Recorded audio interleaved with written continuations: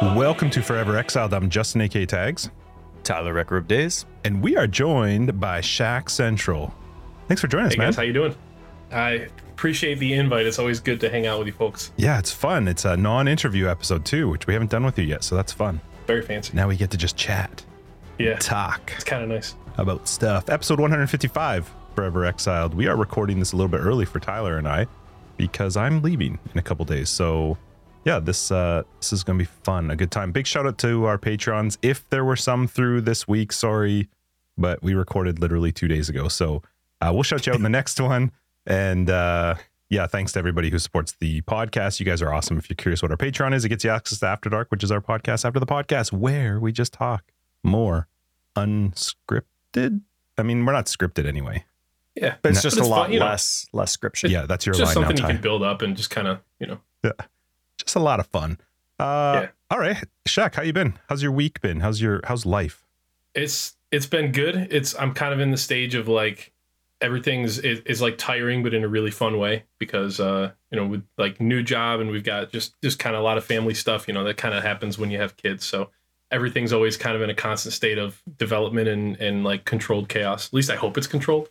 But it's been really good. It's challenging, but settling into new job, kind of new stream focus even, and it's a lot, but in a good way.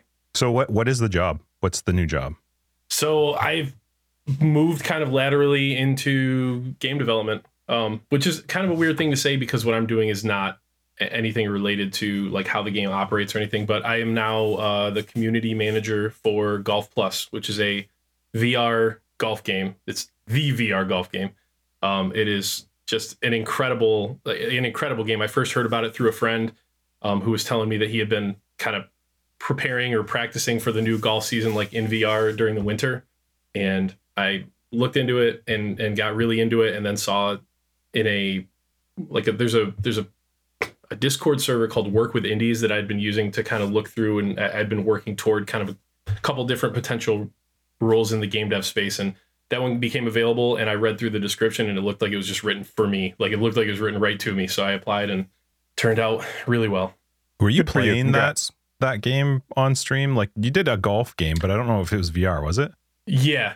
So okay. So there was one night that I played just like I think it was like 2K21 using a controller through Steam. Right. So I played that like one night, and it was, I think, just a couple weeks later that I got really into Golf Plus, and conveniently I haven't felt the urge to fire that one up even a little bit since then.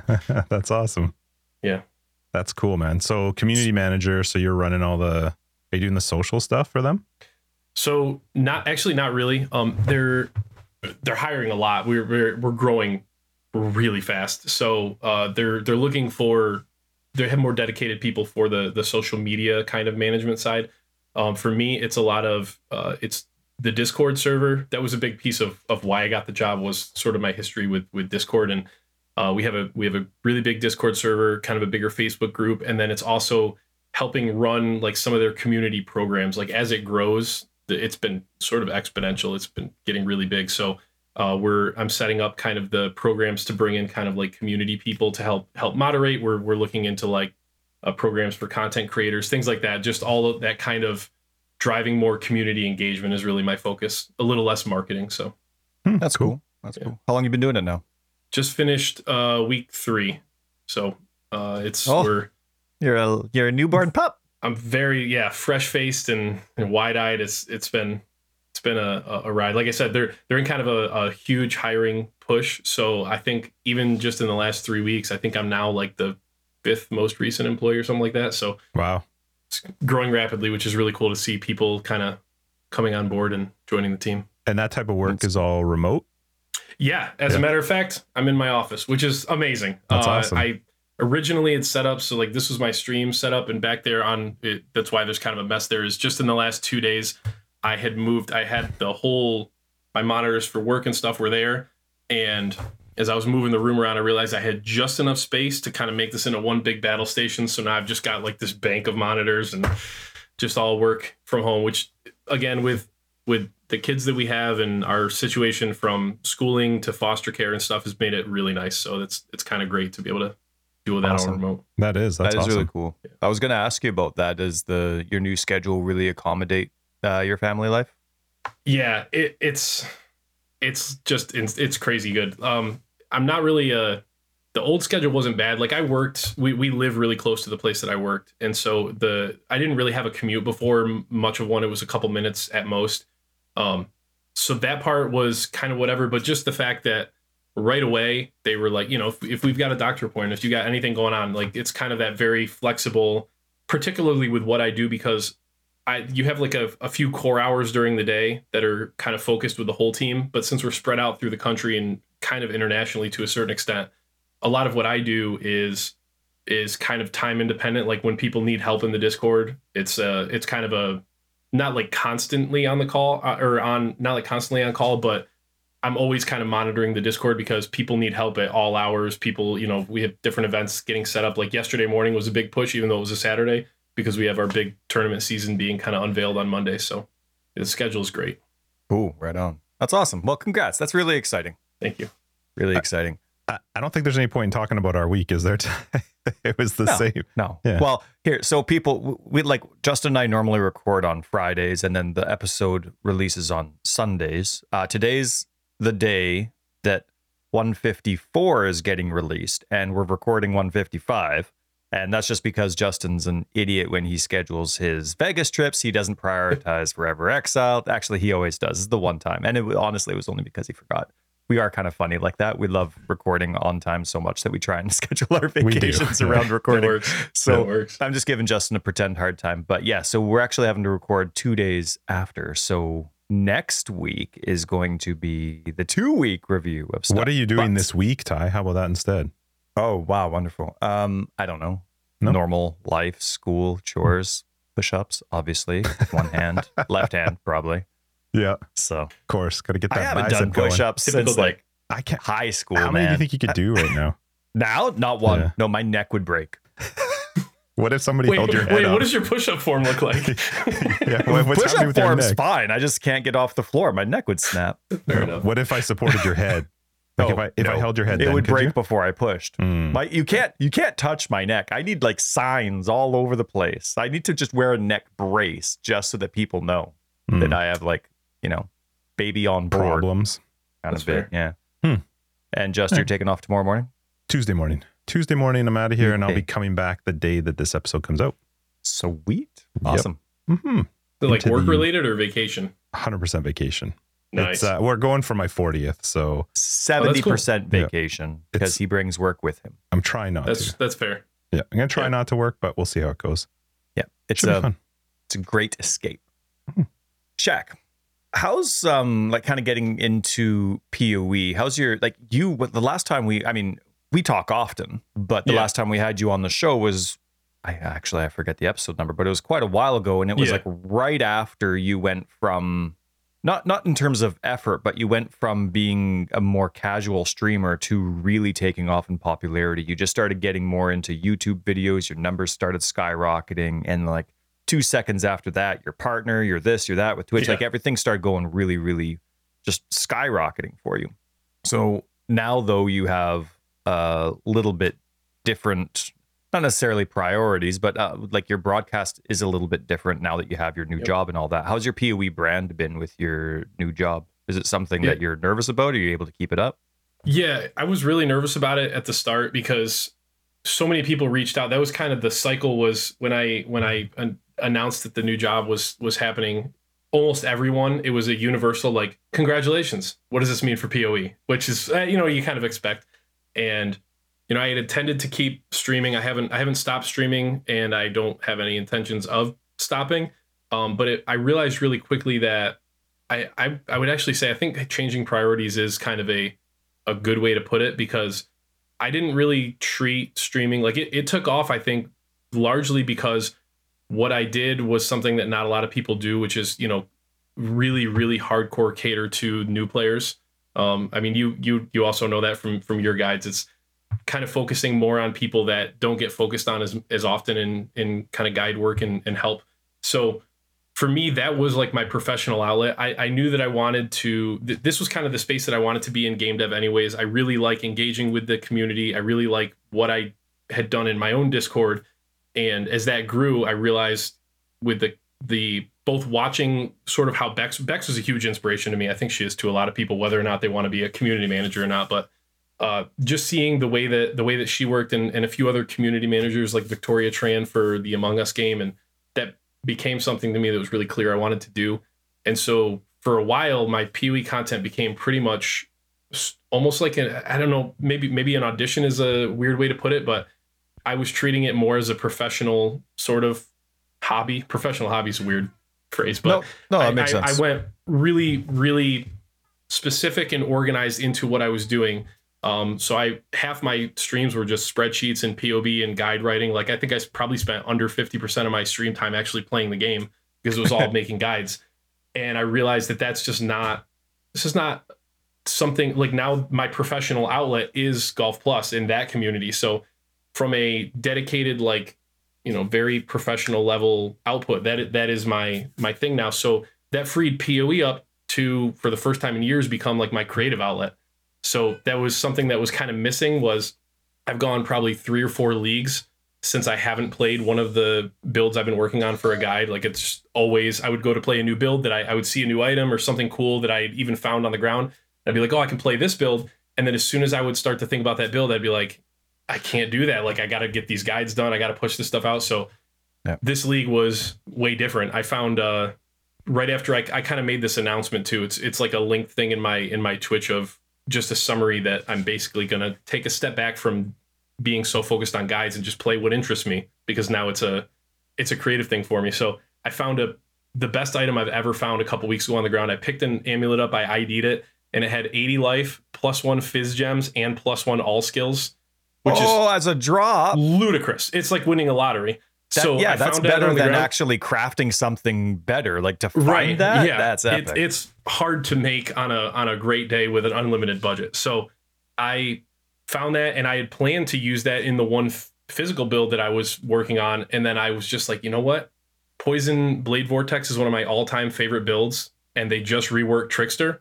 So that's all I've done lately. I've just been playing Poison BV Trickster, and it feels like 2018 again, when I was just like, I had no audience. I was just playing whatever was interesting to me. It was really fun. But now there's a whole group of us that are really enjoying that whole process. I got Izaro to drop. I'm in like a private league, so it's kind of pseudo SSF. And I was doing Merc Lab, and he dropped a Cosprey's body armor, which is like made for it. So it just, all of those moments that were just really fun before are now just to that next level, because now it's me having fun with people that I have come to know and are engaged with. And it's been a really fun atmosphere.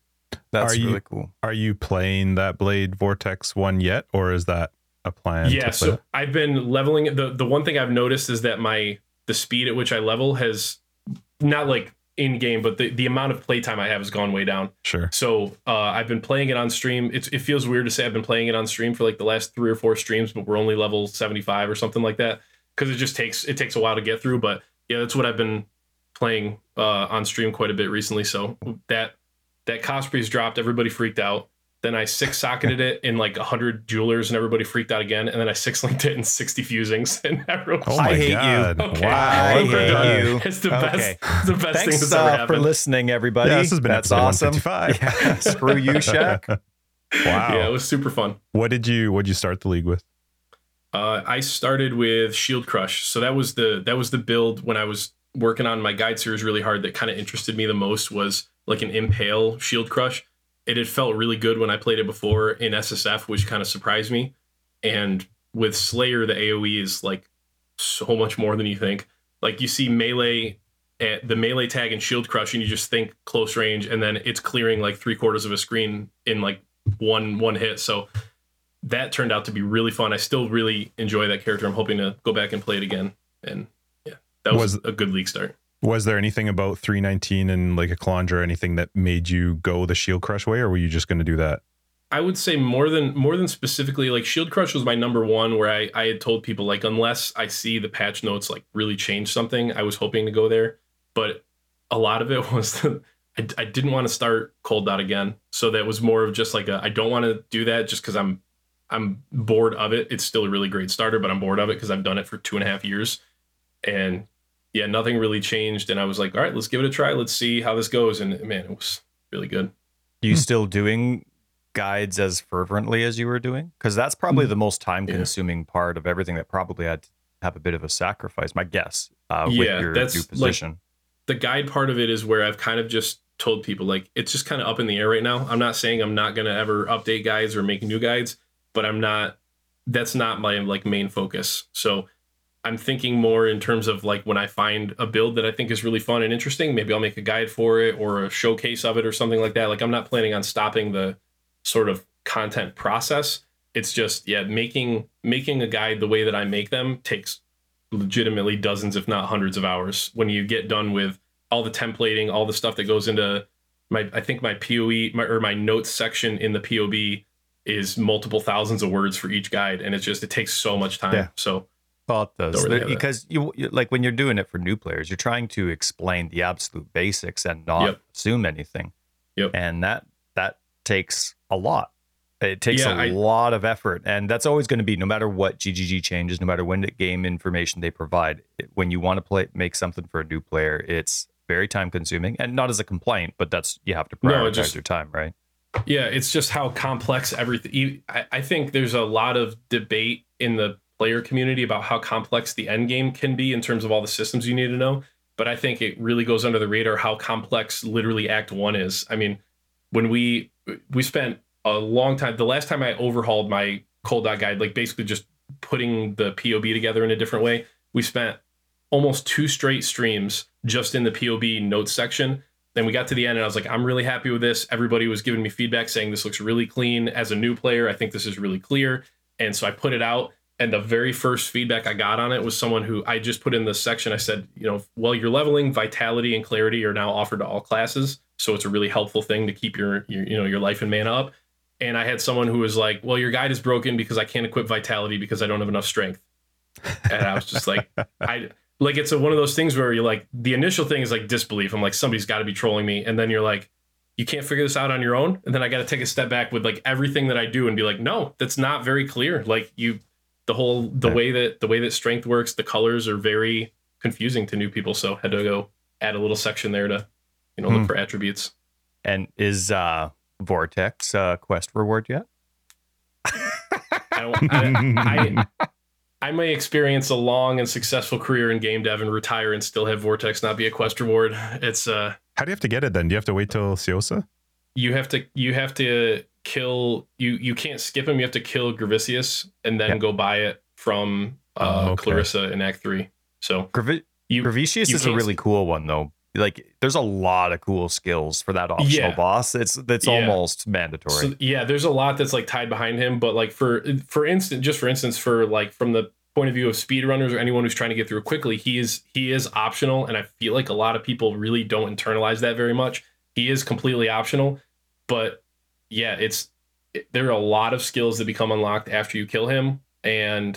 But the other thing is they all cost. Now they have a cost attached to them, and the cost for most of them is a chance orb, which has become more common to have recently. But for a long time, it was not uncommon to do a practice run and get to Gravicius and have 0 chance orbs. So you couldn't get Vortex, and even if you had 1 or 2 at level 31, when you get some of your best supports like Swift Affliction, Hypothermia, all that, they also cost chance orbs. So you have to go and do the library, and then you just basically get to pick which skills you don't have for a while. So that's my long-term mission, but no success yet. Where would it make sense for it to be available to you? So when you kill Gravicius, you do get offered a list. It's just straight up not in the list. Like, you get offered Raised Spectre and all these other level 28 gems from Maramoa, and just Vortex just literally isn't on the list, which just doesn't even make sense to me. Does Act 3 make sense for Vortex? Like having to wait till Act 3? I think so, because you do get at level 12, Creeping Frost and Wintertide Brand are both offered. So, and then at 16 you get Cold Snap. So 3 of the 4, depending on if you count Siphoning Trap, 3 of the 4 or 3 of the 5 Cold Dot skills are available by like mid act 2. So you can like play this kind of cobbled together. It would be multiple buttons because you can't just put any of those ones on left click because they're not instant. So that's the only piece where like it starts to feel a lot better quality of life with Vortex at 28, which is okay to me. I think that if I actually kind of feel like 24 to 31, those gems that become available, that's when you should start seeing the quality of life stuff. And I think a lot of the damaging skills should move early on. because that's when you can kind of start putting together 4 links and make things that feel a lot better. So I don't mind Vortex being a 28. I just wish you got offered it as if it was like on the same level as the other 28 skills. Plus, its cooldown is nice and slow. Well, not nice and slow, but it's a lot slower at level 1 than it is at level 20, right? That was one of the big changes they made to it about 4 or 5 leagues ago? Yeah, and you also don't have nearly as much access early on to cooldown reduction. So even if you get it right then and start using it, like you can't place the vortexes close to each other as you walk. So there's always like a pretty sizable gap. So even then, it's not something that would be. I don't think it's problematic in any way to offer it. We just don't get it. So I'm gonna keep sending them my meme each league of. I think it's the Bernie Sanders meme I typically send out. It's like I'm once again asking for Vortex to be available to the Witch. I'll keep doing it. Good for you. Yeah. Just the Witch? Yeah, I mean, so it's a pure blue gem. I could see Templar getting offered it, or even Templar and Shadow, but at the very least, the Witch should get it. I'm not sure. Yeah, those are also the Strength, Intelligence, and Dex Intelligence class. So maybe all 3 of them, but definitely the Witch.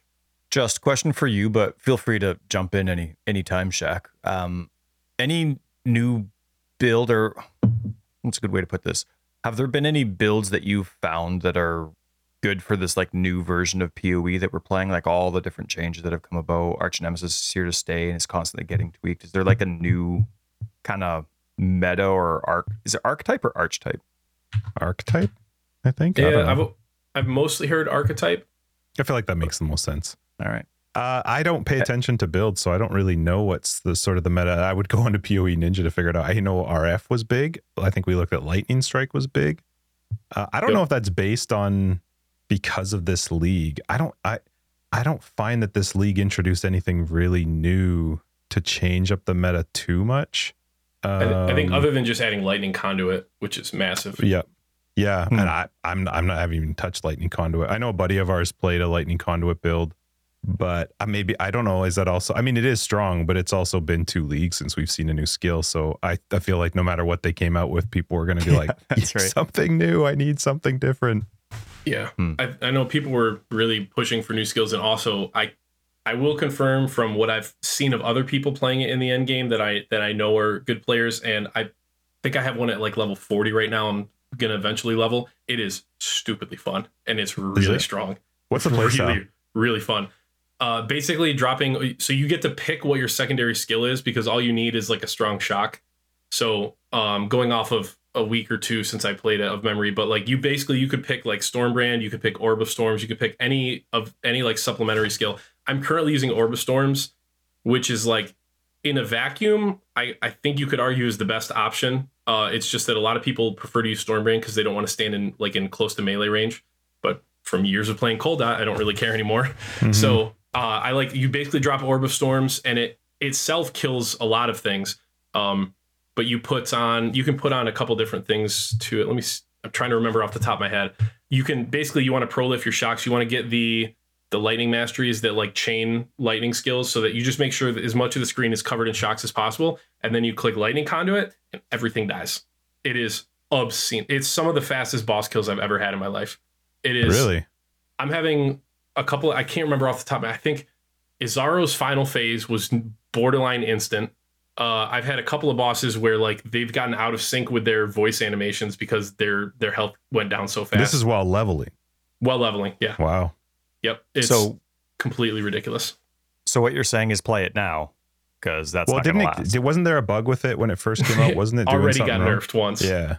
I think it was the crit chance to it got nerfed or something like that. But man, it is completely insane. It's really fun to play. I thought I remember a fix about it like hitting the same enemy multiple times or something, and it wasn't supposed to. I can't remember. You might be right. I remember a fix really early on because people were like insta-tapping bosses in endgame.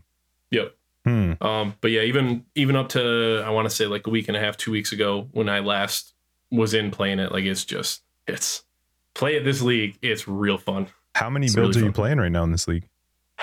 Trying to limit it to 1 right now. I'm trying to just do the poison BD and kind of take that as far as it can go. But the thing was, this whole transition happened to my new job happened during the league, because I started with them 10 days after the league launched. Right. So at that point I had already started leveling. Like the build guide like series I was working on was going to be one for every class. So I had already started to various stages to level all of the 7 classes up because I wanted to get them to endgame to like start testing them. So I was just, if I had a little bit of time, like when I would sit down for dedicated play sessions, I was playing Shield Crush. But if I had like little bits of time or whatever, I would just pop in, either make one of the new characters or just try to push one of those characters like one act forward in the story. So I think in the league, I have probably 7 or 8 made, but I have like 2 that I've played, and then Lightning Conduit that's like in Act 6. Dude, that's like a death wish. That's a lot. Yeah, that is a lot. It's a lot. What was the plan? Sorry, you were going to level them all into what? Yeah, I was. So when I kind of took a step back, so I had taken the Cold Dot build and I had started working on, we were calling it the class build project, where I was trying to take like the level of detail I had for the Cold Dot build and make a similar build, one for every class, because I was trying to cover like the new player experience as much as possible. So I wanted, the goal was to have one build for every class. So when a new player came in, no matter what class they wanted to pick, there would be a build for them. And then I wanted to cover all the damage types. So I had like Righteous Fire for a fire build. We had Cold Dot. We had at the time it was Lightning Trap. It was probably likely to end up Lightning Conduit. But just like at least one damage type. And so we were kind of working through those. That had been something we'd been working on for like 6 months. So it wasn't like a brand new idea. So we already knew what classes and what builds to level up. I wasn't just like shooting in the dark for them, but I wanted to get them just at least to maps so we could start kind of testing out the SSF setups and getting the guides out. So wow. We had a plan. It's just a lot. Yeah, that is a big plan. Good luck. Yeah. Good luck. Yeah. Question for the 3 of us. So Arch Nemesis came into the league last league, and then of course it's been changed quite a lot again this league, and including drops and stuff. Is this a completely different Path of Exile experience for you, or is it the same? And do you, as a result of that, are you playing it different this or last league compared to before? Go, Jest. I mean, it's definitely different. It's definitely changed it. I don't know if I don't know if it's for the better or for the worse. There's some things I don't like about it at all, but there's some things that are cool. I think the concept behind it is awesome. I really like the concept behind Arch Nemesis. I love the idea of there being some sort of visual name, and you know what they do, and you can see it and you can figure out how to play it. I just don't think that they did it very well, because there's too many of them. There's too much variance. They have way too many effects that one single modifier does, and it's not obvious even to somebody who's played forever. Unless you're on their website reading about it, it's not obvious enough to me what they do. But I really do like the concept of it. I think it definitely leads into PoE 2, because I think it felt like when I played PoE 2 that there was more clarity to, like, you're fighting a boss and you get the boss health bar, and it felt a little bit more visually clear what was going on. And I think Arch Nemesis could help them do that. I've said it before, I just feel like there's too much going on with what an Arch Nemesis modifier does. I think it should be wickedly obvious to even somebody who's relatively new what an Arch Nemesis modifier does and how to counter it. I think it's gotten better. It's definitely gotten better, but it's I don't know if I like it better or worse than before. It's just different. Yeah, I think like for the majority of your gameplay, like probably 80-90% of your gameplay, it's going to feel like old PoE, where you're just one-shotting the screen as you move through. You're like clearing quickly, you're going through. But the times that stick out in people's minds that they have a negative reaction to is like those 5 to 10 rares a map that like you would normally just plow through a couple leagues ago, that now that one rare like sticks around, and then you're engaged in like this ridiculously intense fight to the death for like 5-10 seconds, which would be fine. But I do agree that the biggest issue I have with it right now is the visual clarity was kind of a stated goal, and it's not close, like, at all. The difficulty is one thing. Like, if they want you to have more meaningful, engaged fights with rares, that's a game design decision that, whether I agree with it or not, I understand. For me personally, I can get behind it. But I mean, if you look, I was just noticing as Justin was describing, like his view, our Discords are set up very similar. If you look, we're trying to help people in our Discord servers navigate as quickly as possible. And the absolute best way to do that is to have some type of emoji or symbol next to the name of something, because at a glance, like I know when I look in your Discord and I see someone with a hand raised, an emoji, that's going to be a help channel. In my own Discord, I literally have a question mark, so people know immediately this is where I go to get help. And if you look at the like Arch Nemesis mods, the one that sticks out to me as super visually clear is the spinning shield that goes around the physical Arch Nemesis. There's literally a shield that spins around, so I know right away with my Shield Crush Slayer, like probably going to be a tougher fight. And so many other Arch Nemesis mods are just absurdly unclear what they do. And there's enough that like, unless even me as someone who's probably very high up toward the like whole idea of like a 1% in terms of playtime, there's enough names that don't have a clear visual indicator that I still find myself looking them up all the time, like to make sure I know, what exactly does the assassin do again? What is the, all that stuff. So I think that I can see the vision and I can get behind it, but the visual clarity is awful. What about you, Ty? I appreciate it. I think I'm on the exact same page as both of you. I love the direction, love where they're going. I want to know what the words mean. Like, to me, the white text made a lot more sense. And if you add your offense and defensive mods, just like you do your white text, I know it's more reading, but I at least know what it's doing. So I like where they're going. Hopefully the visual clarity comes. I have actually a thing that if we have time for, we'll talk about with regards to visual clarity later. But yeah, I'm the same. Like, I want the fights to be long, but I also think that it needs to be, if you want a long, here, I guess this is my thing. I love what they're doing, but the game's not ready for it. There's still too much screen clutter, way too many enemies for any type of informative system in text to matter. Right now, the only way to communicate with a player what's going on, not in a boss battle, but in like rares with magic and normal monsters and just crazy screen clutter, is you want people to know what's up. Today, it has to be a visual representation, because I'm not going to be able to hover that enemy with my mouse or aim at it with my analog stick when there's 50 enemies on the screen. That's not going to help me. So, but especially when they've... No, you go. I was just going to say, especially when they've stated that like one of their positions is we're not allowed to move around. We're not going to have movable UI elements. So we don't even have the option to say like, hey, can I move it so when enemy nameplates are like over the enemy, it's really close to them? Like, since we can't even move it, it's just further punishing. The bigger your monitor gets, the more it punishes you, which is a whole separate thing with that whole wide monitor thing from this league too. Do you have a wide screen?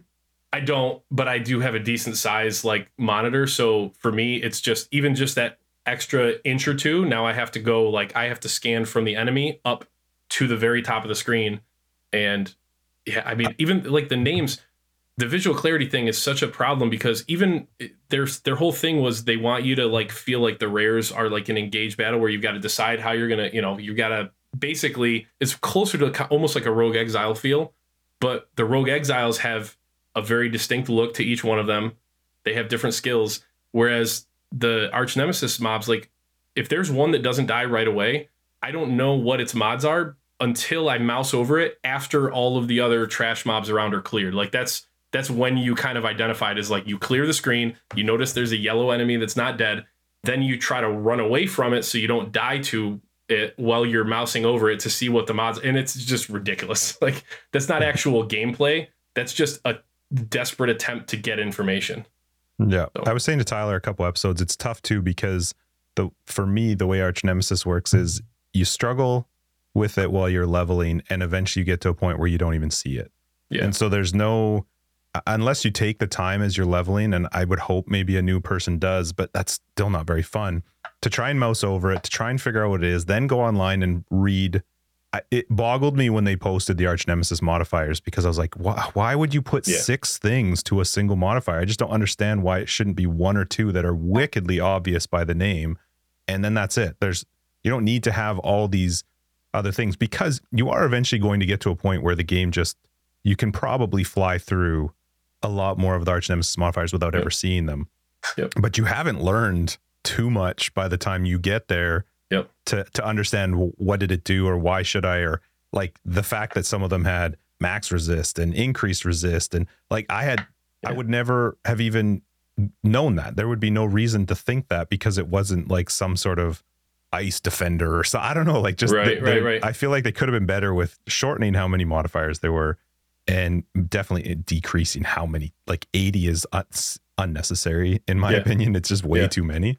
But I see where they're going, and I'm excited for them maybe to eventually get there. But boy, did they ever go like just balls deep with Arch Nemesis. Like they committed to it, and it's clear that's the way they're going. So I'm curious to see where that takes us.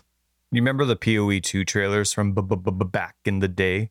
They had a static or permanent boss health bar, and the permanent stats, like you didn't have to hover over it. It was just there. That'd be awesome. If they start controlling how many rares are on your screen, that would be awesome if they did that for rares too.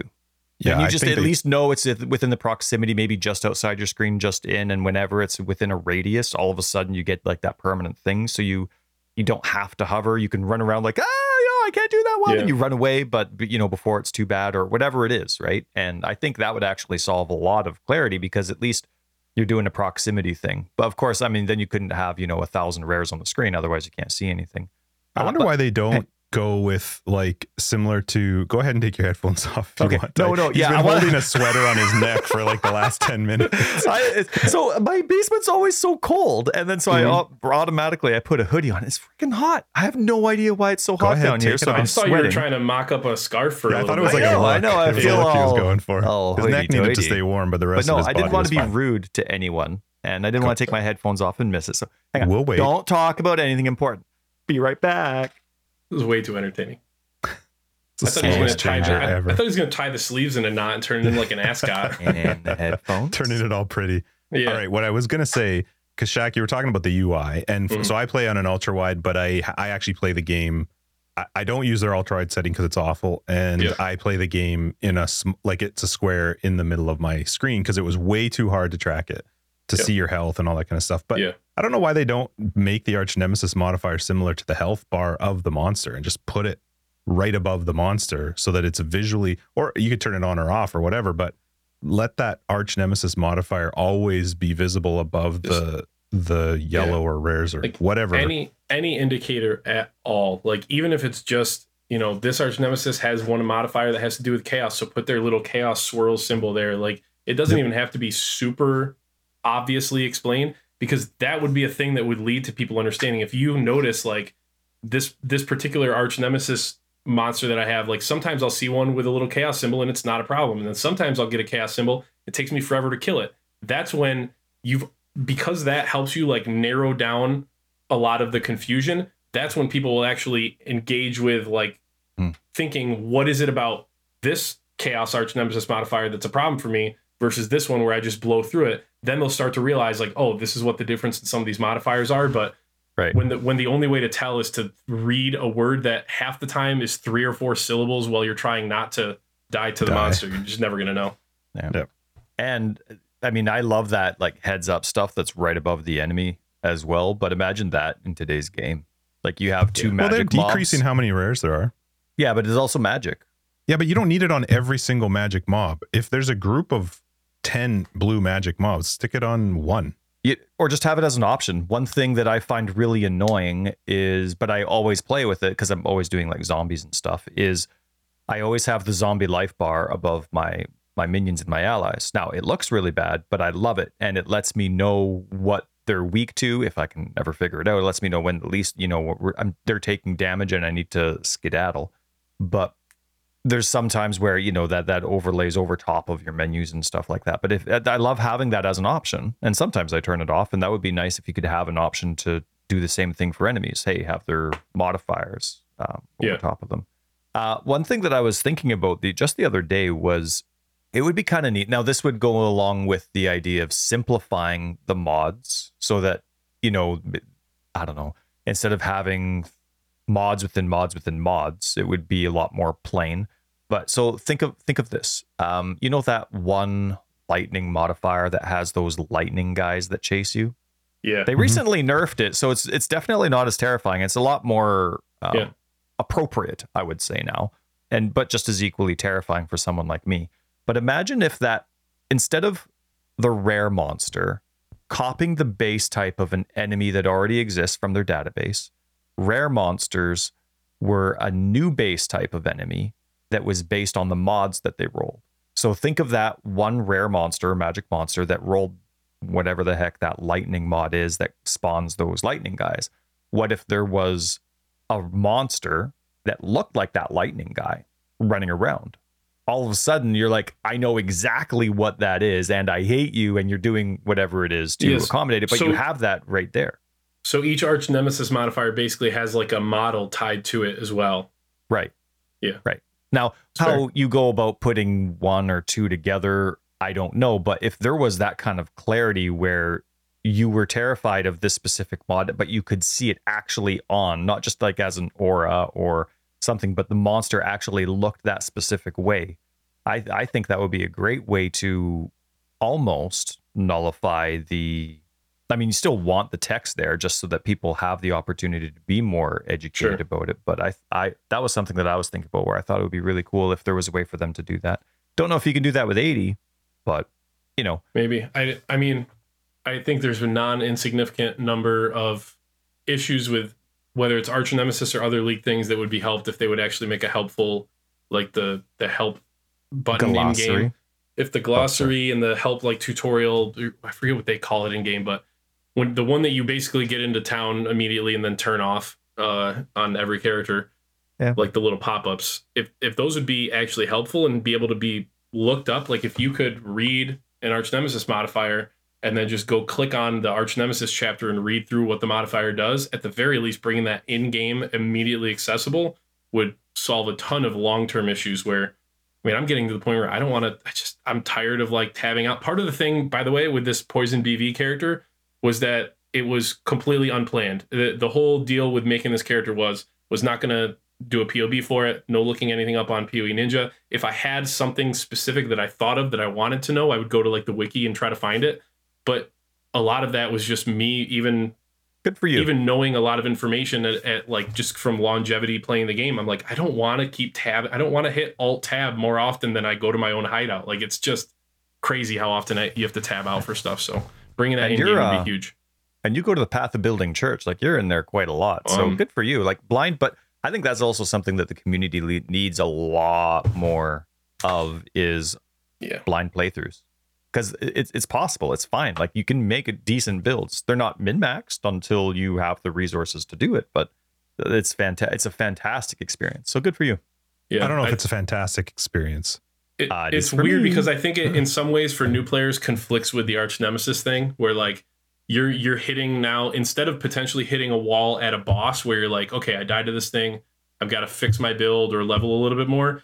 You may be hitting a wall every zone now where there's just monsters you cannot kill because of things that you don't know. Not even like you made a bad build, just straight up like you didn't know certain things, and now they're basically unkillable in every zone. So that may be an issue, but it's for someone who has an existing base of knowledge playing through blind with no like pre-built stuff. As long as you're not the type of player who has to crush every single boss in the game or is like trying to speed run to Uber Elder or whatever, it's really fun. What's your thoughts on Calandra, the current state of PoE and this league, and what do you think of it? I'm always accused of being like a GGG shill because I'm always like, so I tell people the same thing every league is since I started playing in beta, I'm always having the most fun I've ever had, and it's really fun. That being said, more than any other league, I think in the history of PoE, I can sympathize with some of the complaints.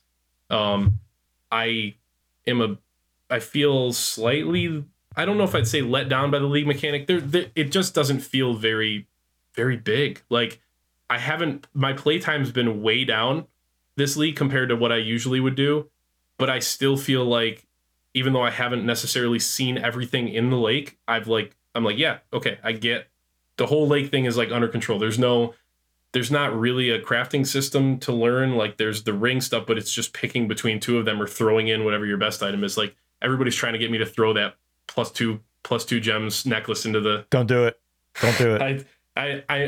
I'm going to wait and probably do it like when I'm done with the character. Yeah. When I get to like 95 or whatever, I'll probably do it. But like, that's the pinnacle of the league. Other than killing stuff, getting better rewards. Like Neversink had a great tweet where he just kind of explained what his process is for running the lakes.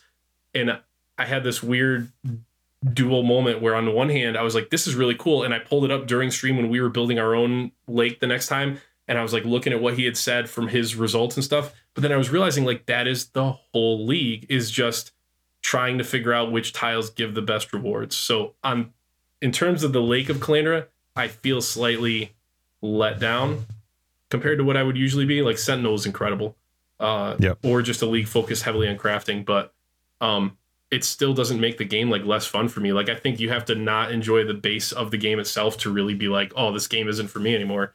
And I just don't think I can get there because I just love the game. So the one nice thing is, even if a league mechanic is kind of meh, the rest of the game still exists. And so this is that's a really good point. One of the things that I think ramped up my enjoyment of this league is I just changed the way that I was playing right from day one, even before the job stuff happened. This league, I'm a big SSF player. I don't really like playing in trade leagues. It's just a personal thing. I don't care if you do. I don't have a problem with trade league players, but SSF is my thing. And this league, I decided to start in. There's a group found league that a few streamers that I really like do, where they basically just have them and their communities, and they play about 100-person group found league. And the whole goal is basically like a one-team BPL. Like no one charges for anything. It's just, if I have this and I'm going to use it, I use it. If not, I give it freely to everybody. I've given away 6 Linkless leagues. I've had people give me 6 links. Just like, it's just what we do.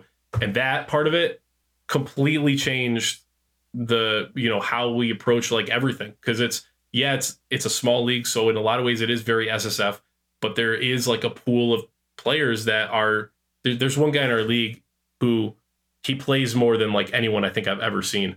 And he is just giving away nonstop. It's like he's just got a completely open door policy. Everything he has, he puts in a public trade tab so you can see it on the trade site. And he's just giving away absolutely everything.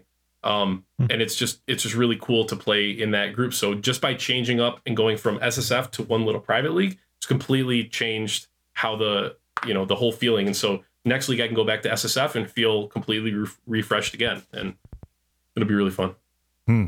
What do you another question for all of us. What do we absolutely love about, I'm calling it the new PoE because I play minions, and so Arch Nemesis plus minions is a very different PoE experience. So I keep calling this the new PoE, but what's something we love about the current state of the game?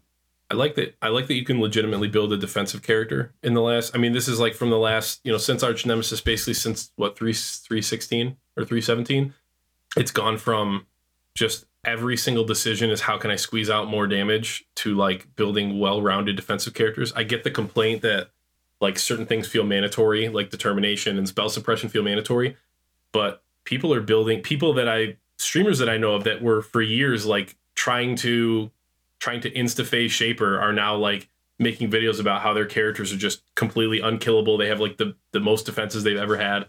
I really like that aspect of PoE where I feel like I can make a robust character and it's not super punishing or completely negates my damage. Cool. What about you, Ty? What do you love about Path of Exile right now?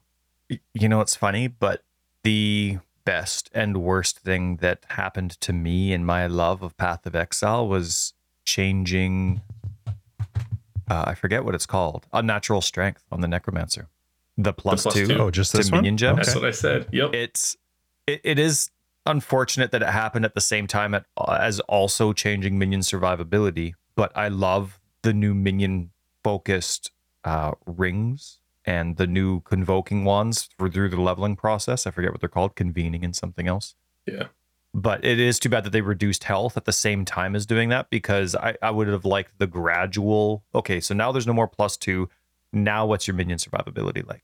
Okay, and then and sure, include the rings and the items, and then maybe the next league you lower the survivability of them all or the health, right? But getting rid of that node and changing it has blown my mind, because I'm considering almost every single class for my minion stuff, and that's it really has completely changed the game for me.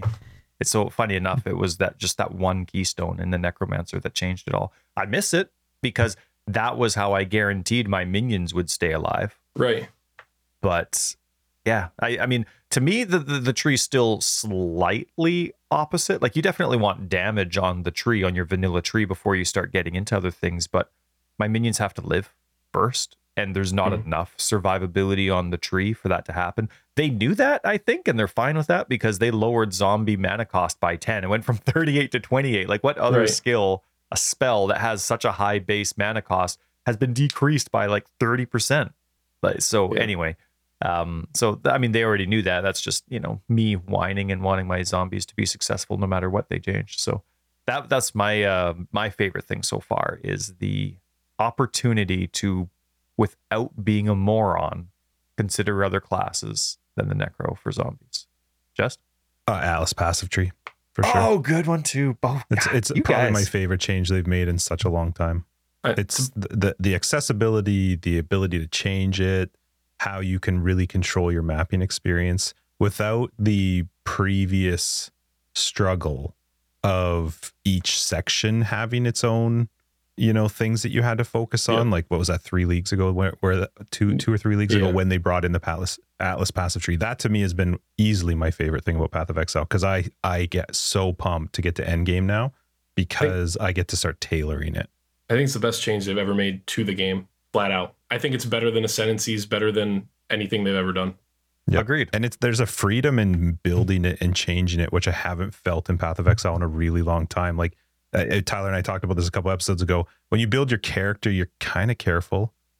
You really should try and at least somehow plan out your tree, at least to some degree, or understand the tree pretty well. Whereas the Atlas passive tree is, you can't wreck it too bad. Maybe early on, if you're not careful about getting, increased tiers and connected maps dropping, but really, it's really difficult to fully screw it up, and it entirely changes the way you map, which is, and boss actually for that matter. It's easily my favorite thing about Path of Exile. It's the one thing I look forward to every single league, regardless of the league mechanic. I'm so excited to start getting those points when I get to maps. I feel like between character passive trees and that, it's underrated how big of a difference it is between the two, because like when you're building a character, it's so easy for people to go in and like, I guess this is more of a specific problem of people that have somewhat of like an audience when they play, but for people to go in and like pick apart a character and just be like, well, this is literally just suboptimal to have these passive points and not these passive points, versus when I show up, like every once in a while, probably once a stream, someone will ask me like, what is your, what are you doing for a passive tree or an Atlas tree? And I'll show them, and then it's never, 0 times has there been like someone who's like, well, that's just stupid to take this over this. Like, we end up having these really fun discussions about, well, maybe if I go a different way, I could path through and pick up Harvest for a little bit if I want to do Harvest, or we could do this. I showed it off last stream, and someone just literally was like, hey, I think we have almost identical trees. And it was really cool to talk about like how they're focusing, even though our trees are the same, they're focusing on something a little bit different than me. And just, it's never been like, I think it's the least I've ever seen that sort of, some of the hate you get between like softcore, hardcore players, or just people that want to build different styles in when they build characters. It's just such a cool, embraceable by the community concept. It's just so good. It's a hard thing to argue against somebody, because it actually comes down to preference. Somebody might want to argue on the build of a character, like, well, you didn't optimize this, you could have done this. On the Atlas passive, you don't like it. That's because you want to play something I don't want to play. And that's what I really love about it. And as you progress further, I think Orb of Unmakings are in a great spot for how often you get them. The fact that you can buy them for regrets, it just makes respecking it. It feels fun. Like I can completely switch up how a map's going to work for the next maybe couple days that I want to play this version, and I know I'm not screwed and stuck to it for the rest of the league. It's easily my favorite thing about Path of Exile right now. The Orb of Makings are a good point. If they were any rare at all, I think it would feel just, it'd be awful. It would just tank the enjoyability so much, but they're in a really good spot. Yeah. And of course, like mentioned, the inclusion that they only cost 2 regrets for one. Mm-hmm. So you can really stack up quick. I haven't almost ever had to buy them unless I'm doing like a really heavy respec on I almost always have enough Orb of Unmakings, but the fact that you can buy them is great, but it's one of the drops that I think is in such a good spot. Them and Chisels, I feel like I'm always fine with those 2 currencies. I agree on Chisels as well. From like an SSF perspective, I never feel like I have an absurd amount like you get with scraps and whetstones, but I also never feel like, oh man, I'm out of Chisels, I can't do whatever I need to do. Yep. That's fun. For this one, feel free, this could be the same or it could be different. What's your favorite boss fight And what's the best boss fight? Are we including like campaign, like from Act 1 all the way through the end game? Anywhere. I think the Uber Elder fight is one of the best fights in a video game ever. I don't know, like not necessarily Uber Elder, but the Uber Elder fight itself is absurdly good. It has such a good, like, because it divides your attention between not just the two bosses' health, kind of in the way that you get like the Solaris and Lunaris fight. You've got to pay attention to health pools. You got to pay attention to the degens. You have to pay attention to all these mechanics. But I think that it's done in a way where it's never like oppressive on your attention span. It's like this perfect mix of, I have these things to pay attention to, and if I do it, I'm gonna be successful. I mean, we've seen people kill the Uber Elder with like basic attack in like a 40-minute fight because you just can manage. You have to manage the ground degen so you don't lose out on your arena. But it's such a beautiful fight. I love everything about that fight. I think is borderline perfect designed for like an AR. As far as like ARPGs go, it's perfect. Cool. Want me to go first, Joe? Yeah, you got to, because I'm thinking. Malachi and Baron. You can mix them up to between favorite and best. I like them. For example, Malachi, that's the Act 4 guy, right? Yep. Yeah, okay, good. I'm saying the right name. Just really good tells. Still very busy, but like you said, I love those boss fights where your success is based on your ability to pay attention and, of course, know the mechanic well. Now, obviously, that's a relatively simple fight, but its tells are good. It's at a great place in the game where it is difficult your first time around, unless, of course, you know what's strong and what's not. But in terms of just a general knowledge of, let's say you're not paying attention to patch notes, you just pick your skill, you're going blind, like it's in a really good place, but nothing's stupid about it. You can always, except for maybe the swirling circle. Maybe I have to remove it from the list because I don't like the swirling circle. But still, it's still a fun fight, and you're never it's a little thinking big for how like, small the arena is. I guess, yes. Yeah. But there's no surprises that are stupid. Every single time you die in that, you're like, oh, like it's something about your fault or you did a risk that you shouldn't have. And to me, Baron is the same way. Baron is. The tells are so good. There's never surprise damage. And there's even some skills in there that it takes, I mean, it only takes 1 or 2 deaths to realize what you did wrong, but there's some in there that's like, okay, this is what you have to do for this one. This is what you have to do. But there's also a lot of pros and cons because of the size of that fight in the arena. There's a lot of nice pros and cons to the different characters and different play styles. And how's the Baron fight when you're slow? Like when your damage is slow, wouldn't the arena start to fill up with the blue squares? No, because they start, they dissipate. Now, depending on the stage too, right? When you fight Baron early on, or I guess this is the old way. I actually don't really know how it is now that they've had this new Atlas tree for a couple seasons or leagues. My goodness, that just started like a month ago. I started calling everything seasons. Anyway, it used to be that early on the tiles would disappear and then new ones would show up at the same time. But as you got deeper into the Atlas, new ones would show up before the other ones dissipated, and it would be a couple seconds and then they would disappear. So, but no, it's always just a static amount. It's just random which ones it is.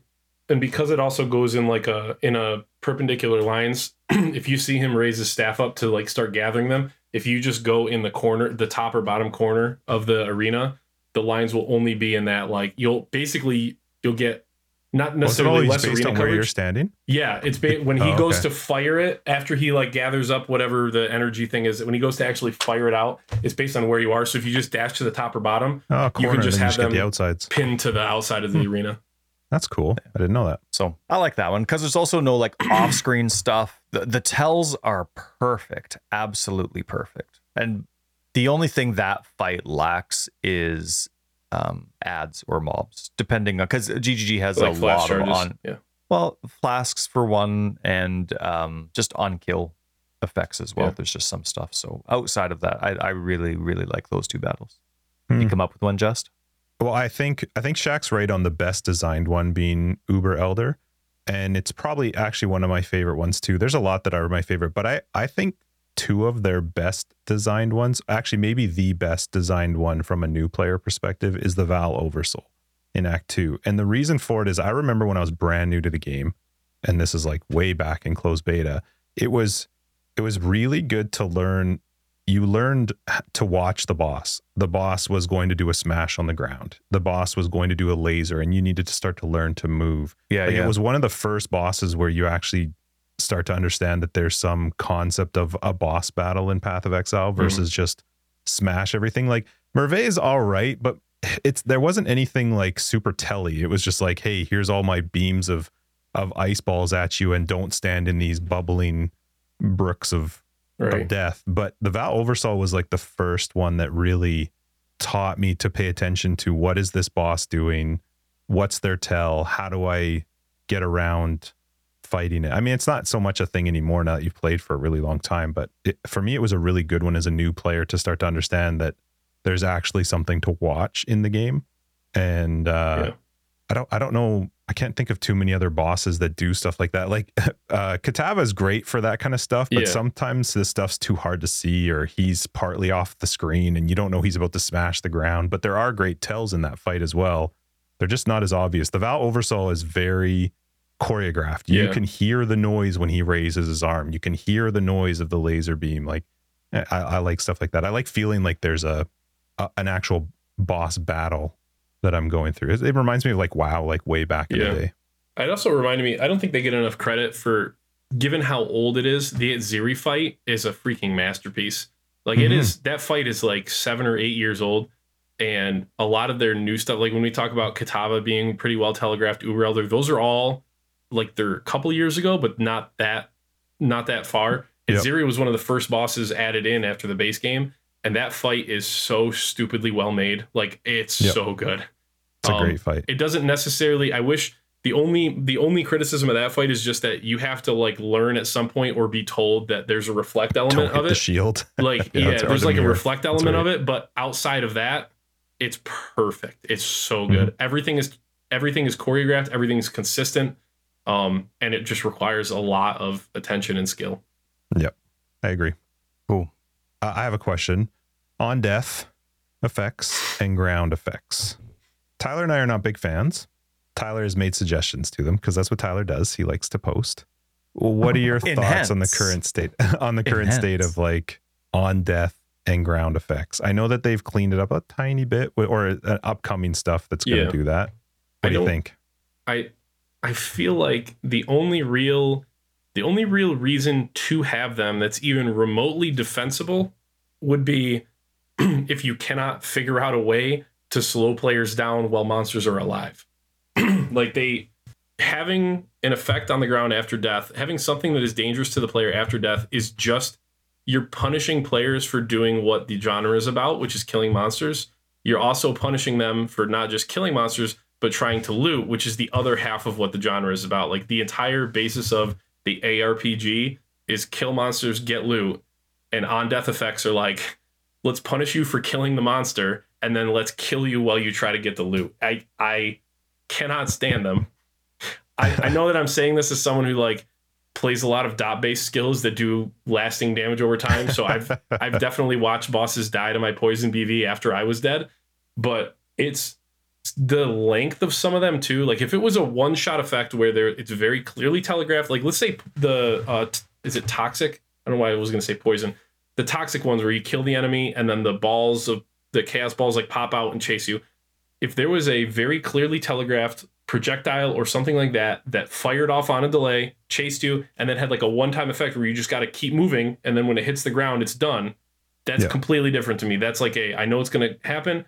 I just have to keep on my toes for a second.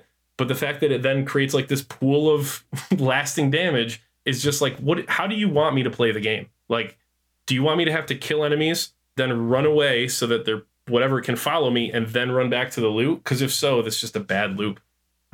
So not a huge fan either. We're all on the same page. I made a post this week about it, and it got a lot of Reddit attention, and nice. A lot of people calling me an idiot. A lot of people understanding why GGG has it, but they agree with me. A lot of people don't care what GGG thinks; they just want it gone. And so it was cool to read through them all. And but I'm very much on the same page. To me, I'm a fan. Like, for example, the other day I was playing, well, I guess it's actually been a couple of weeks, but it still stands out to me quite vividly. I'm playing Elden Ring. Stuff's happening on the screen. There's lots of things happening. I kill the boss, I'm safe immediately. Yep. Like right off the bat. And I mean, that was all the way back in Dark Souls 1 too, right? Like you kill Gravelord Nito, all of his skeletons just disappear, right? You kill a different boss and a spell that they just cast, and then you kill them, doesn't come around to get you, it vanishes. And to me, like as soon as I see, now again, different game, as soon as I see you won or you defeated the boss, as soon as in Path of Exile, I see that finally there's like, oh, and they do their little animation. I'm like, la, you know, like I want it to be exciting. And if you're taking something away from that, sure, yes, of course, I'm also talking about including in maps, but that's the same thing. Like that's what you want. They want Arch Nemesis to be this boss fight in the middle of a map almost. Yep. I want to be excited when I beat it, but now I'm not. Now I'm not, like that moment's gone. I'm running around. I'm like, no. Then I come back. Justin hates the going back bit, right? He's the fast player. He's the one that likes the momentum and thrives on that a lot more than I do.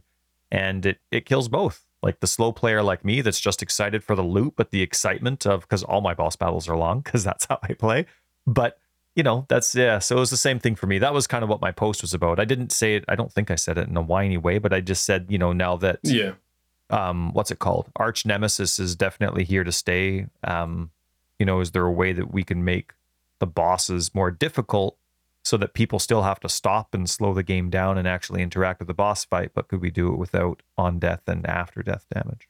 Do you guys play with, like, I know this is a big like dividing line. Do you guys play with the map overlay on, like with tab on? Do you play with the map over your screen? I used to, and I try not to anymore because I find there's already enough stuff to try and watch on the screen, and so I lose the map quite often. So it's way easier for me if I play with it up, but I find I'm not actually really seeing it anymore like I used to. I had a death where I think it was to the Arch Nemesis mob that like summons the totems that do the vortex. That's like ridiculous. I wish we had access to that vortex. But I had a map up one time. I play with the map overlay on most of the time just because I don't like hitting dead ends. And that particular rare ended up being the last monster in the map. So I noticed that it said one monster remaining in the corner, and I kill it, and I see on my screen 0 monsters remaining in the map, and I died after that. And I was like, this so is annoying. The worst feeling I can remember having in PoE. Like, I full cleared the map, everything's dead, and then I looked away to like, I don't remember what I was looking at. I looked away and I looked back and I was dead. I was like, that should be absolutely never able to happen in any situation.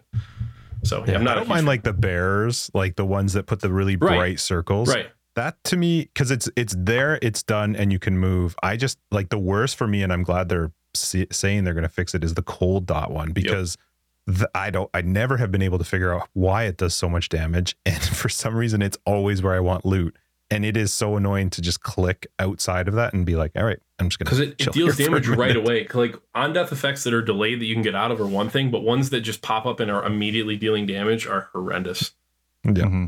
I don't like them. Yeah, not a fan. Skills.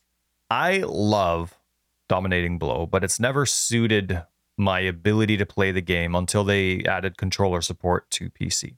It was something I could do on console, but as a guide writer, I always wanted to make sure that I could play my build, or whoever else that plays like me could play on either platform. So I always did everything based on keyboard and mouse. Right. Now that controller support's in the game, my mind's going a little bit more, woo, what can I do? Because I'm so used to nixing certain skills just because of the way that it would play on keyboard and mouse for me. So I love Dominating Blow. It's a minion skill that just like, it copies minions. It's almost like Spectres, but it's temporary and you don't have to worry so much about it. And I absolutely love it.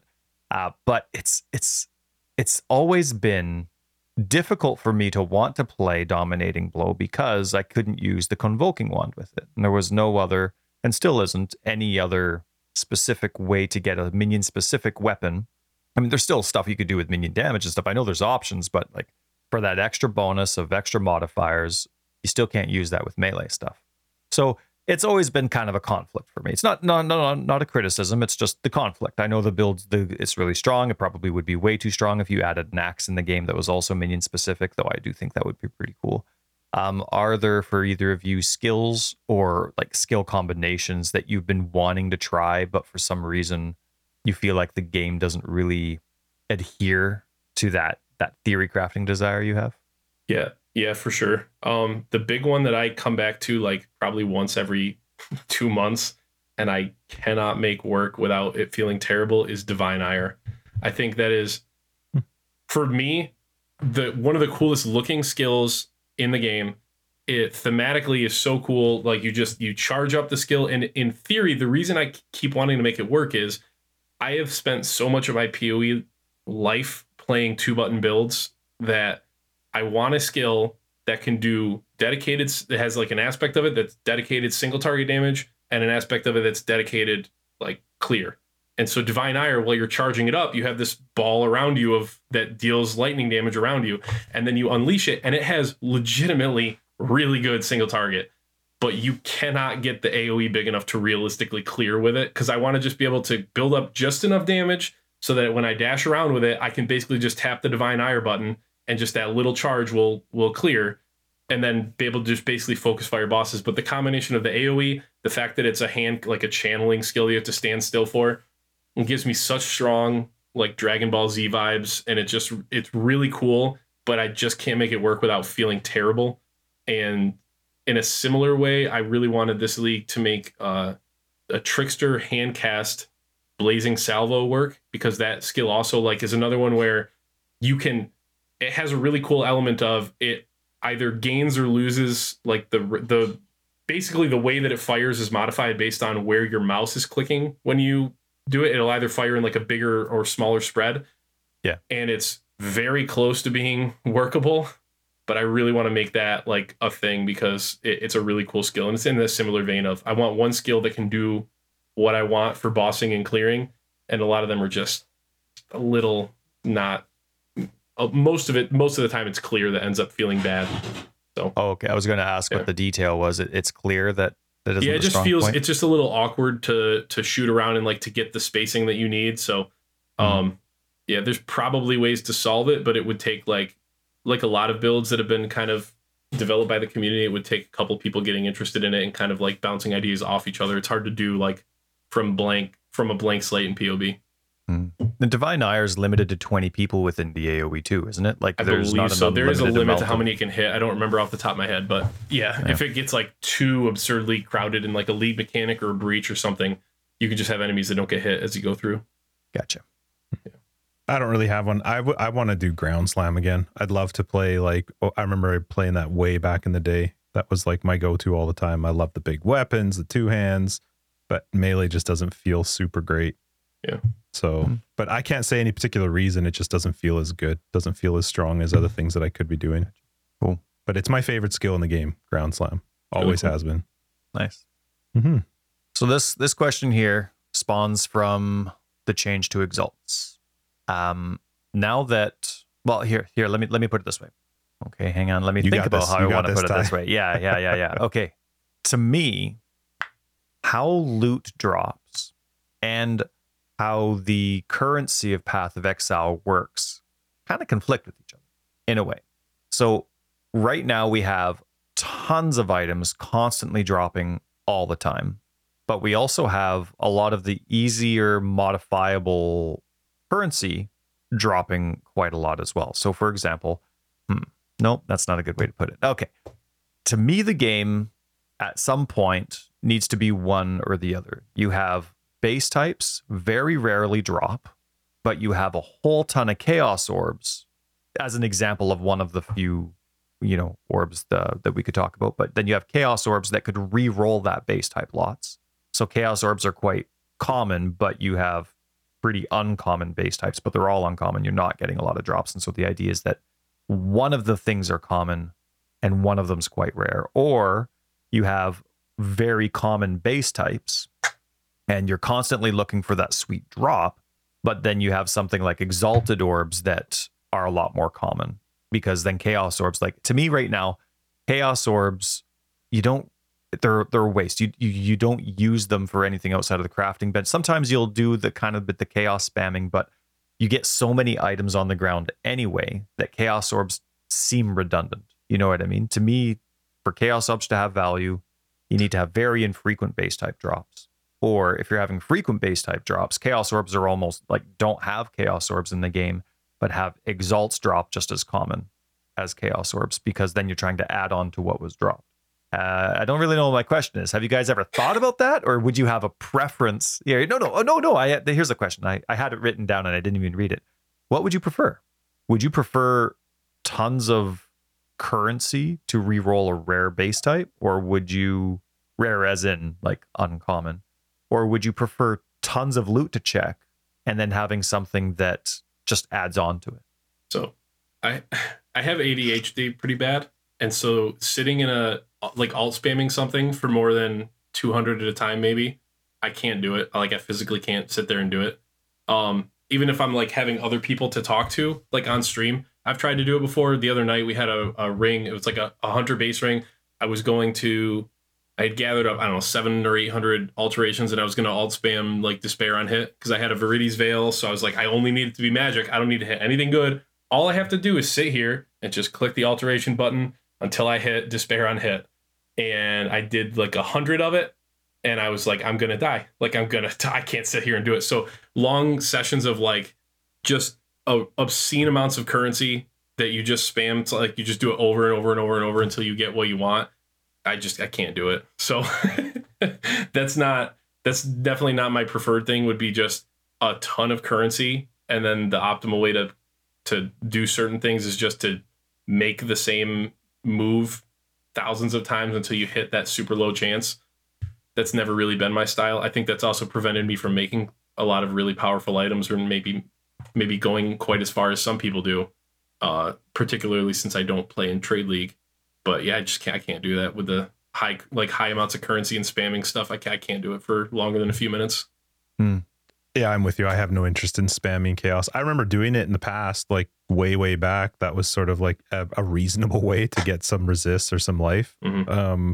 Now I want to see less drops that are better. Yep. I really want the idea of what they came out with that's not coming, which is the loot 2.0. I want to know that certain modifiers can't roll after a certain item level. I want to make sure that the drops, even if it doesn't work for me, I would much rather see less loot on the ground, but know that loot has a much like infinitely higher percentage chance of at least having better modifiers or higher tier modifiers on it than it does right now. Because like currency is fun, but currency should be like the add-on or the extra. Like I'm taking it to the crafting bench, or I'm going to slam it with an exalt because I've done something that maybe helps it out. I definitely don't want to craft all my gear with alteration regal. Like that's just, I'm not into that. But I would like to see less loot on the ground that I know is better. The only issue that I have is like the way that some of the most a very significant amount of the most powerful modifiers in the game, including several that are like build defining, basically you can't get like they're either like influenced mods. Influence mods are a huge issue with ever finding an upgrade on the ground. The ring I was just talking about is a good example. Like I have a Viridi's, so I want to have one of my rings be magic, which means I get a ring with Despair on hit and life. That's it. And then the other ring, because I need so much with the other ring, the best way to do that is just to go to Rog and craft a super high resist or attribute ring with him. So I made a ring with Rog that has like, I think 5 tier 1 mods and 1 tier 2 mod. And now that I've put that on my character, like it could in theory be better because I think one of the mods is tier 1, but it's not relevant to my character. So I put that in the other ring slot. And now at this point, I cannot find an upgrade. It's impossible for me to find an upgrade on the ground for my character. So I get that, like, in a sense, that's partially that's a good thing because you're trying to get to the point where, you know, your character's like finished. You have like, it's very rare for me to get to that point. But I think that's a long-term potential issue when so many mods that are build defining or super desirable are achieved in ways that realistically can't be found on the ground. So, right. Yeah, that makes sense. Did you have an opinion, Ty? Or did you kind of say it in that roundabout way? No, I didn't. That was a really poorly worded question, but you guys did answer it, and I like both of you. I thought you nailed it, buddy. No, thank you. I've been practicing in front of the mirror. You don't even know. I don't like a crazy busy screen with loot. but I like the possibility of finding something relevant. So I like the dream of having a lot less loot, but having, like we've discussed, like it sucks when you finally get that influenced item or you finally get that base type that you want and it rolls +5 life. Like that sucks. But to me, I also don't see a value in having any normal or magic items drop. If like you could still have normal and magic items, that's what your currency can provide for you. But to me, there's no point in anything dropping that isn't rare or unique. And so if you whittle down how infrequent the amount of drops are, and again, maybe there's just too many base types for it to actually be whittled down. So maybe that's a separate discussion that they have. But I don't mind the idea of having a ton of currency but very few base types if there's more control over the types of modifiers that can roll. Like, let's say there's already 60 different modifiers that can roll on gloves.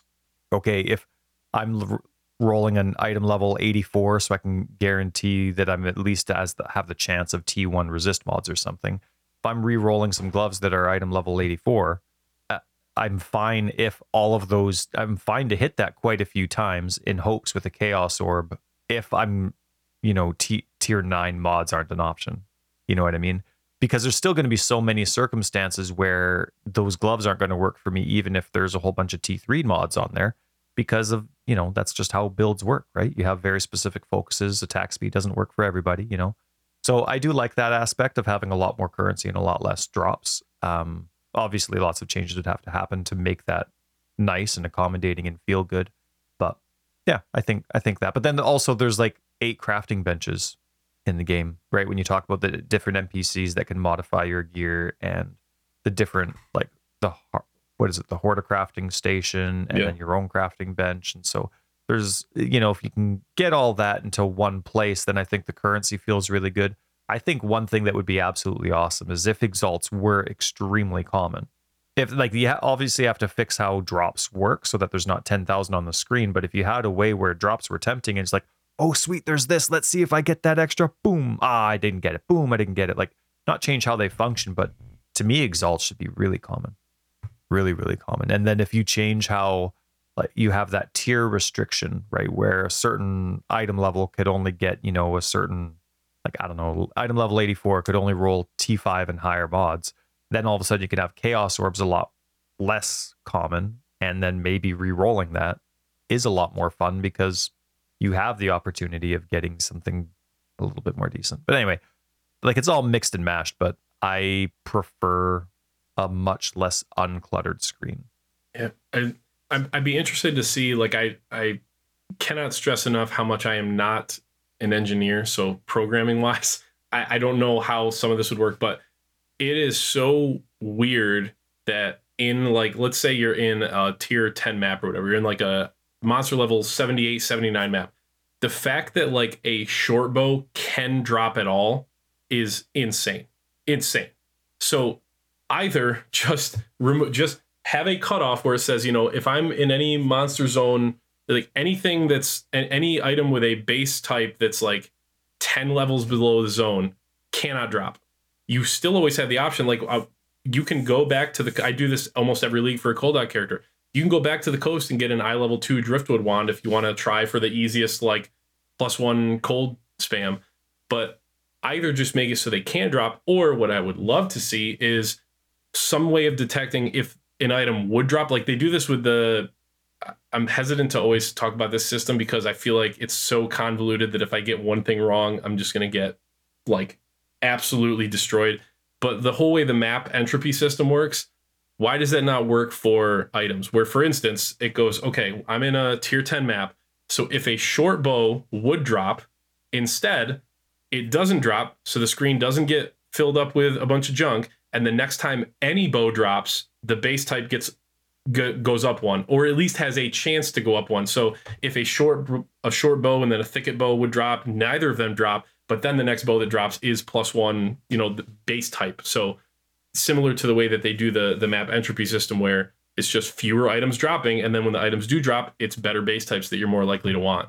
So I don't know if that's a really good idea. Possible, but it clearly is because we do that with maps. I'm just not sure if it would work with the items themselves. So yeah, Justin and I have talked in the past about maybe getting rid of like the lower base type. So let's use Convoking one, for example, because they just added the bottom two for that one as well. If you have a Convoking wand, let's say, or Crusader boots or whatever, but you only have like that one boot, but if they all can start dropping in Act 1, well, okay, because it's item level 5, it can only have this type of defense value or this value on its implicit. Whereas if it's, item level 25, okay, now that's a little bit higher. Okay, now it's item level this. Like if it was all tied to the item level, you wouldn't need the garbage base types. And they could even make them upgrade automatically, because a lot of the base types are, if you look at the models and everything, they're direct like improvements on base type. Like you go short bow, thicket bow, grove bow, I think. So why not just have one, like you could, whether you want to rename them to maybe like, I don't know, unpolished short bow, regular short bow, like quality short bow, where you just, when you find a short bow at level 5, you can use that bow and then at level 35, it just becomes a thicket bow and then becomes a grove bow. Like there's a lot of ways that you could handle that, because like you said with the minion wands, they're just direct upgrades to each other. So why not just have them directly upgrade? Like there's a lot of ways to handle it, which again means that that's a lot of things for them to consider, but there just seem to be a lot of viable options. Yeah.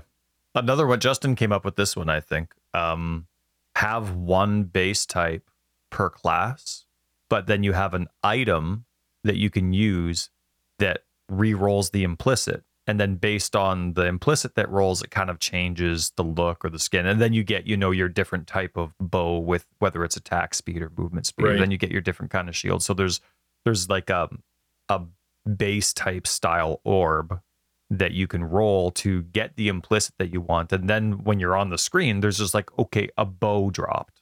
Awesome. Now I have a whole bunch of these orbs to try and get the implicit I want. Awesome. For this build, this is the bow that I want. So I got that. And then you have your other items to start building it off. And that was a cool idea too. Lot of really neat options. Hey? Yeah. Hey? Yeah, we'll see what they do. Just a lot of things that take up developer time. Yeah. That's right. Anything you're hoping for in 3.20?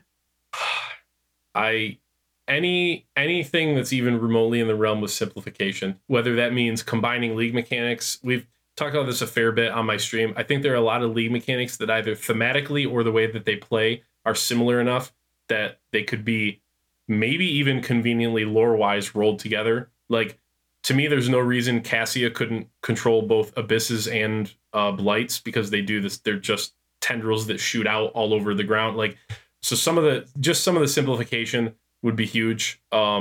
Anything to make that learning curve smoother and just make the like we just talked about with the items, any improvements to the way that they drop, the way that the crafting system works. I mean, I don't have any specific league plans. I'd like to see them actually literally do a boat league, just so Bex doesn't feel like she has to keep teasing it for the rest of her life. I feel like that's going from a joke to a burden at some point. So maybe a boat league, but I'm up for most things. I don't really usually have any issues.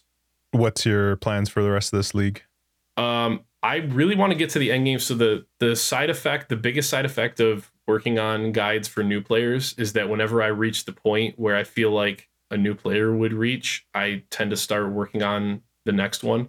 So that means, like, for me, I've played thousands, I don't know what the number would be, hundreds or thousands of hours. I play more than almost everyone. Like, I'm up in that top 2 or 1% of playtime, but I've never even gotten to one of the new Uber bosses because I just have been working on new player guides. So like I would like to push through to further endgame content. But it's also one of those things where this is my fun creative outlet now. And if I want to have fun, whatever that ends up being. So Uber bosses sound fun, but if I don't get to them, I'm going to have fun either way. So I'm just going to keep playing. Cool. Nice. If people want to watch you stream, do you have a schedule or do you just do it when you want? Yeah. Or what are you doing? It's still the same schedule it was before. Like, I haven't changed the nights or anything, which has been good for most of the people that are already there. But yeah, Tuesdays, Thursdays, and Sundays, I tend to go live around around 8:30, 9 Eastern. So 3 nights a week. Right? Yes. Yep. Sweet. All right. We'll make sure we link your information down below. Thanks for hanging out with us today. Do you want to hang out for After Dark? Oh yeah. Yeah, I'm in. Let's do it. I got some VR golf questions for you. I'm in for sure. I've been holding on to them. Anyway, thanks a lot for hanging out with us for episode 155, man. It was awesome. Thank you guys for having me. It was a lot of fun. This has been Forever Exiled, the 155. I'm Justin AK Tags. Tyler Record of Days. And again, our awesome guest, Shack Central. Thanks, buddy. Thank you, guys. You can find Shack's information down below. We've got a website as well down below, foreverexiled.com. We're on Twitter, foreverexiled82. We have a Discord that you can pop in and have some fun, and Patreon and other ways to support the podcast are down below. Patreons will catch you in After Dark. Everybody else will see you next week in 156. Bye-bye. Clothing optional, Shack, for After Dark. Clothing optional. That works. I kind of already half went there with the tank top. It's just so hot here. And Tyler was stripping in the middle of it. So.